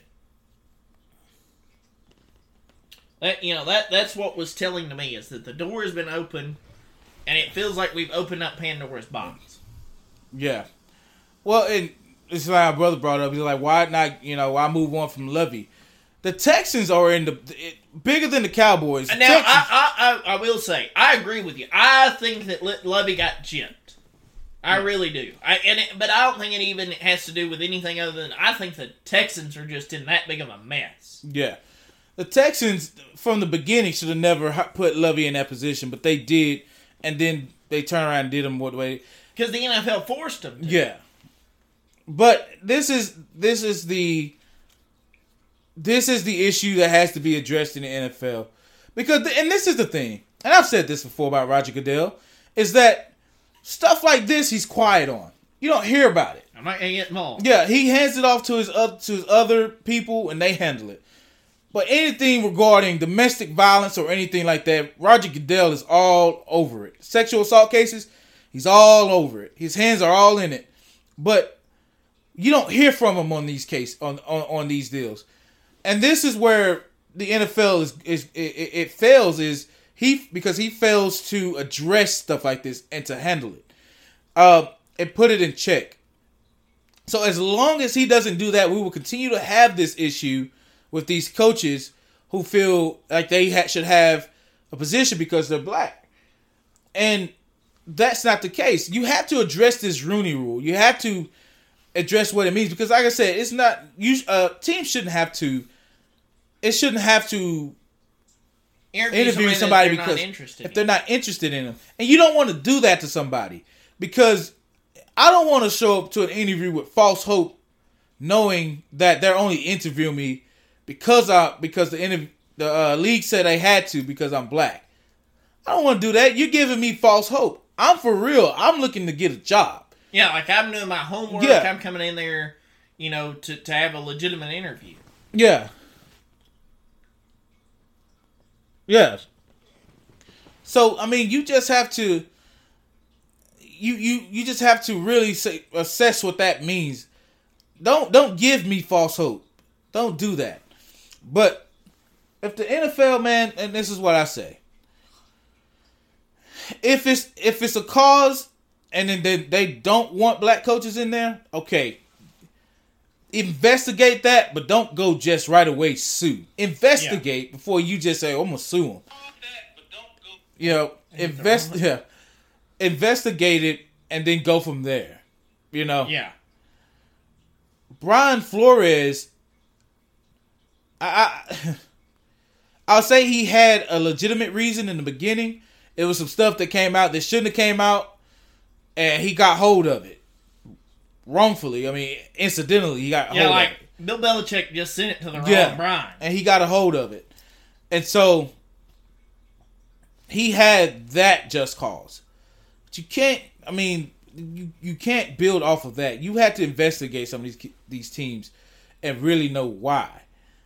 But if you're not the coach that they're looking for, then you're not the coach that they're looking for. You didn't get the job, move on.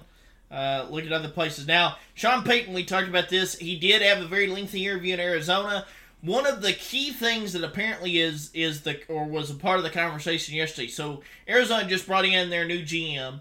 Hiring him away from San Francisco. They bring him in, and one of the conversations is that if you bring in Sean Payton, he wants to have a lot of say over drafting, the personnel, all of those things. How would that mesh with a new general manager that you just hired under the assumption that he's going to help run the roster? So interesting, but apparently he had a very good conversation. It was an all-day process. He had lunch with the owners, the GM.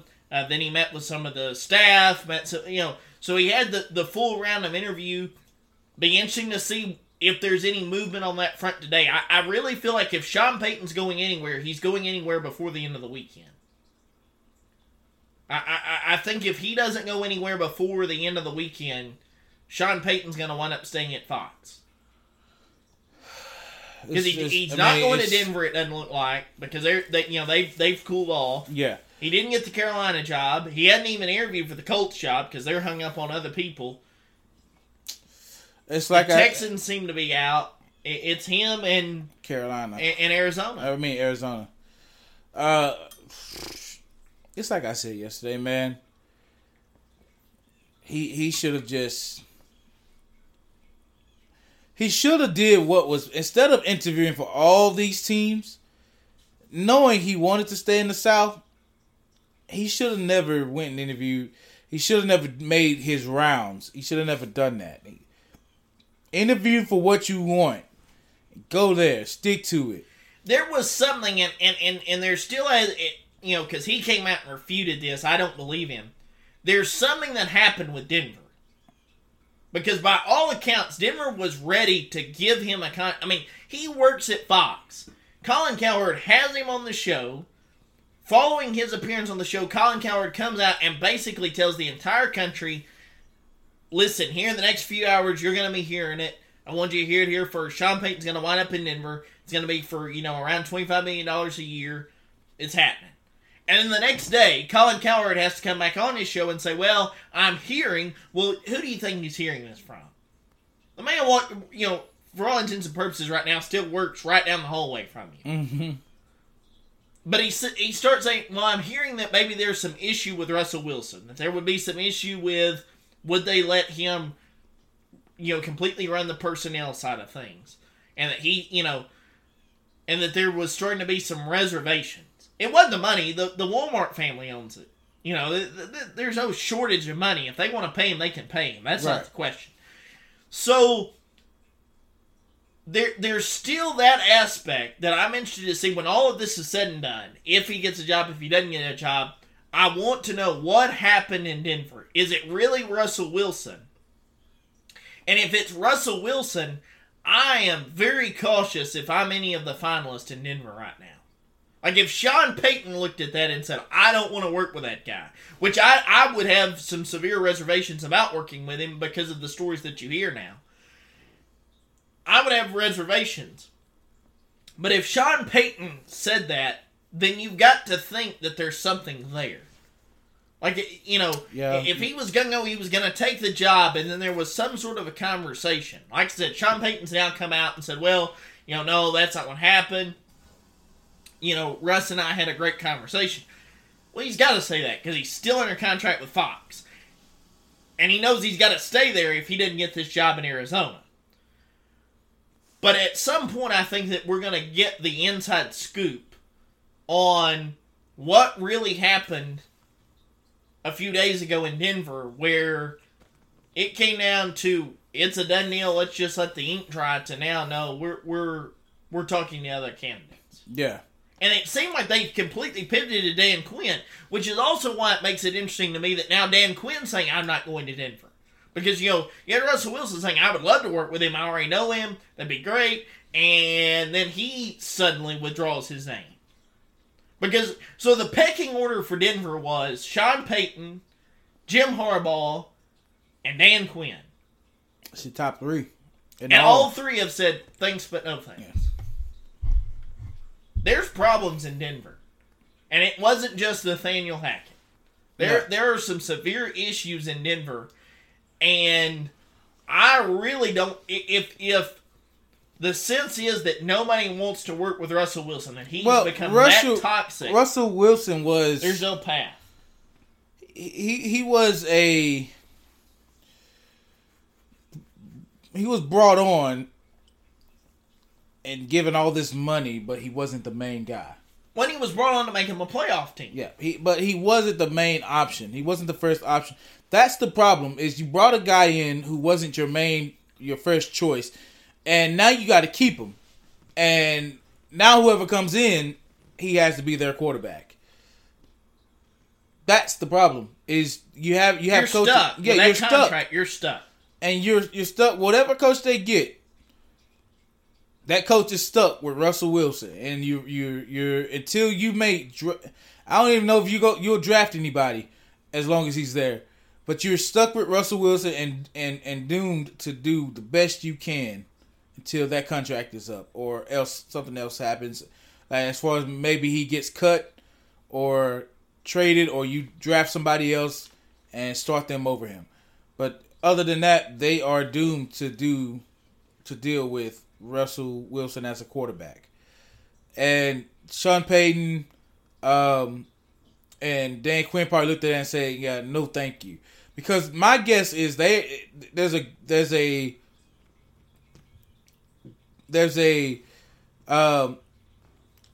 assumption that once they get there, okay, I get to pick my quarterback, I get to pick the offense that I run. Well, you can pick your offense, but you can't pick your quarterback. Now, granted, Sean Payton's gonna be in the same situation in Arizona, but he's got to be looking better. But I think he looks at Kyler Murray and goes, I could work with that. Well, yeah, it's more formidable, but you can't with Russell Wilson. He's older, his arm isn't the same, so you have less to work with. Now, you still have something to work with, but you have less to work with. Well, think about how different it would have been if Aaron Rodgers had been traded last year and he winds up in Denver. I think Nathaniel Hackett is still there. I think that's a playoff team. Well, yeah, of course he's still there, because that was his guy. That was the first choice. Russell Wilson was the second choice. And Denver, for whatever reason, accepted it. And now they have to deal with it. And so You can't get anybody else. You gridlocked yourself for however long that contract is for. And another 3 years, I believe. Yeah, so you've gridlocked yourself for 3 years or so. And now you have to deal with it. And the head coach, the guy that'll be the head coach there, has to deal with it. And you're paying bukus of money because of it. You should have never done that. You should have never done that. And you just did that to yourself. And you have a good defense. You have, I guess, an okay offense. But yeah, what philosophy are you gonna? Yeah. I just don't. I don't see a scenario at this point where Denver suddenly becomes a playoff team next year. No, I just don't. I don't see it happening. But if you're Sean Payton, you're looking at the Cardinals and saying, "This is something I can work with." Because you got to assume that he thinks he could go in there and gain the respect of Kyler Murray to the point that then he would start watching film and all of that. So I think if I'm Sean Payton, of course, now it seems like that's your only option. But if they offer you that job, I think that you would feel comfortable taking that job and thinking that, hey, we could make this a contending football team again. Now, we've done a lot of talk about the off-the-field stuff, but there is still on-the-field football. Playoff weekend, this is it. Conference championship, chance to go to the Super Bowl on the line. Let's start off talking about that Bengals and Chiefs game. Mahomes practiced yesterday. He came out. He said it was better than I thought it was going to be. I'm confident in the ankle. he wouldn't commit to being 100%. I don't think he's going to be 100%, but it seemed that he could kind of move around a little bit. I'm still interested to see that first time that Cincinnati goes to bull rush him, what's he going to do?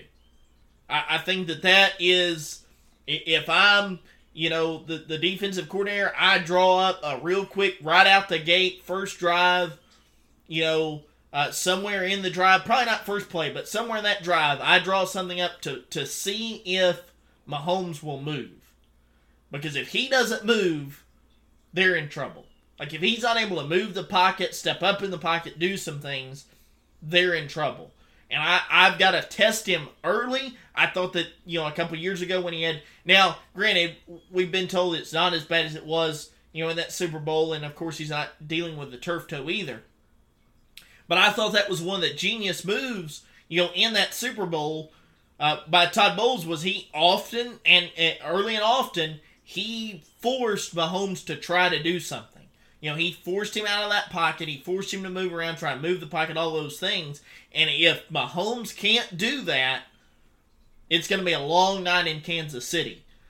So I think that that's something, if you're the Chiefs, you're a Chiefs fan, you got to keep your fingers crossed that he's able to at least move the pocket from time. I'm not saying he's got to do it every play. I'm not saying he's going to be running, for 100 yards on Sunday. But I think you've got to keep your fingers crossed that he can at least move the pocket, cause those linebackers, to funnel down some and shift the eyes of the defense. Because if he can't do that, it's going to be a long night in Kansas City. Yeah, it is. Because that's key part of his game.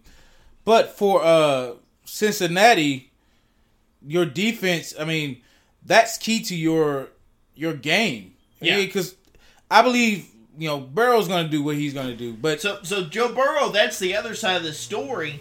Joe Burrow is trying to maintain a perfect record against Patrick Mahomes. Yeah. But for the defense, that's how you do so. You keep Patrick Mahomes contained.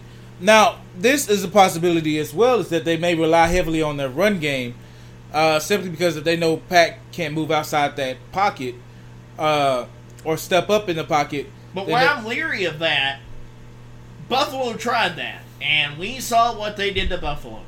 And you better, if you're going to try and get a run game going, you better hope that your line, lives up to it. But Buffalo doesn't move some guys. Buffalo doesn't have the run game that the Chiefs have. It's a different type of run game that the Chiefs have. They have a better run game than the Chiefs have, but it's a different style of running game, and that's what I want to see. Yeah, and that's what I mean. Buffalo's more of the downhill running. Yeah. But the Chiefs aren't your downhill. They're side to side. They're more likened to like San Francisco. Yes. They're more of an east to west, West Coast type of run game. But that's if I'm the Bengals defense, that's key to winning that game, is that your defense is good up front. Yeah. If your defense is good up front, it affects everything that's happening in your secondary. And then on the run game, if your defense is solid, then if you can lock those two things down, you'll be good. You won't have to worry too much about the secondary. It'll take care of itself. So if that's the key to winning that game. Like I said, Joe Burrow's going to do what he's going to do. But here's the on Monday morning, if Joe Burrow beats Patrick Mahomes again, are we talking about a diminished view of Patrick Mahomes? No. We're not talking about a diminished view of Patrick Mahomes. We're talking about, because it's not Patrick Mahomes that he's beating. He's beating the Chiefs. We're talking about a diminished view of the Chiefs as a team. Patrick Mahomes is still good, but that team, as soon as they got rid of Tyreek, that changed their whole identity. That's why Mahomes is going to get a little bit of a leash. Is they did get rid of a lot of his weapons. And so you're looking at the diminished Chiefs team as a whole. Not Mahomes going to be okay, but you're going to have to work more on that team. We are rough on quarterbacks. We are. People are rough on quarterbacks, and I feel like there's going to be a sector out there that says, well, Mahomes only has one Super Bowl. Well, yeah. And all of those things. But, hey, for power to Joe Burrow. The fact that we're even having this conversation points to the fact of how good Joe Burrow is, and that confidence that he brings to Cincinnati. Well, and the thing about this with Cincinnati is So you pick apart all the 4 teams that are in the championship games. You pick apart. Let's set aside the Bengals, okay? You have Philly. Let's say Philly is more reliant on their pass game. Yeah. And Jalen Hurts, the pass game. They're more reliant on their pass game. They can run, but they're not as dominant in the run as they are in their pass. Yeah, the majority of their run game goes through Jalen Hurts. Yeah. So that's the Eagles. San Francisco, more reliable on their run game, and but sometimes between the tackles, but more on the outside. Short passes, nothing down the field. That's their game. And then you have Kansas City. Then you have Kansas City, who's probably as much as even to the Bengals as any other team. And this is why I said that this defense is going to have to show up and do their job up front. It's because the Chiefs, though they're heavy on their pass game, they can also get it done in the run game on the outsides. But you look at the Bengals, you have all those teams, and for what it's worth, if Patrick Mahomes can't throw, he will go downfield. But for what it's worth, the Bengals are the most complete team in the championship. To right me, now. in my mind, they're the most balanced team in the NFL. Yeah, because they have a good running game, and they can throw it short, they can throw it long. Yep. And so we know that. That's a complete offense. That's a balanced offense.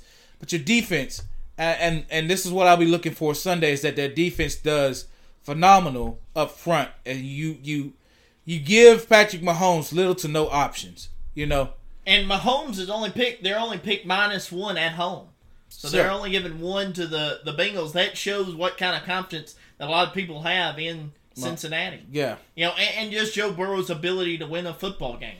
Yeah. But I never, when they won the first Super Bowl and then they get back to the Super Bowl and all that, nobody at that point would have thought that Mahomes would be just a 1-point favorite at home in a playoff game. No. But now we've reached that point.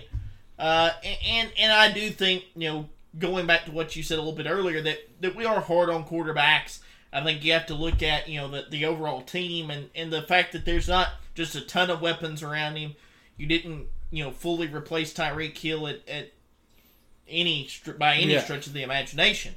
But having said that, you're only a 1-point favorite at home. You got to get it done, especially for your legacy. Like, this is going to be a part, fair or not, it's going to be a part of Patrick Mahomes' legacy. It's going to be a part of the conversation on Monday morning. No matter what, we're going to be talking about Patrick Mahomes and Joe Burrow.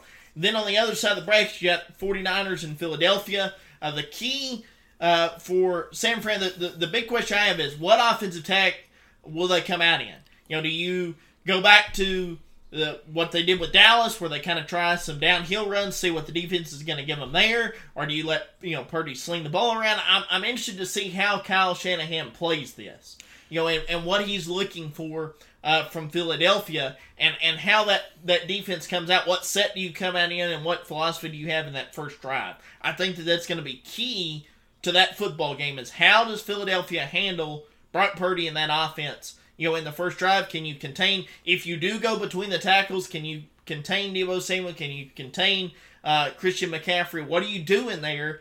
And if you go to plug that hole, how do you respond if Shanahan opens it up and says, "Okay, Brock, we're gonna ride your arm here"? Here's the thing: if they do that, I say this: Philly is already kind of soft in the middle. Yeah. If San Francisco can come out and attack them in the middle, they'll be fine. Yeah, I think if they run downhill... Yeah, well, not running-wise, well, I but still think run downhill in the middle, though. I mean, because I wouldn't know. Because they got it's hard. Some spots there. It's better on the outside than it is on down the middle, because you still have Fletcher Cox. And then some of those other guys, Sweat. You don't want to hit the middle. It'll be better now. You could, depending on which side you're running to, but right down the middle that's not ideal for them. But in your passing game, if you can get George Kittle active and down that middle, I'm telling you, he's a force to be reckoned with. Exactly. In space. Yeah, and so that's what I'm saying. The Eagles have a soft middle. Now on the outsides, you can get them beat, but it'll have to be something on the inside. I would not necessarily go downfield with them.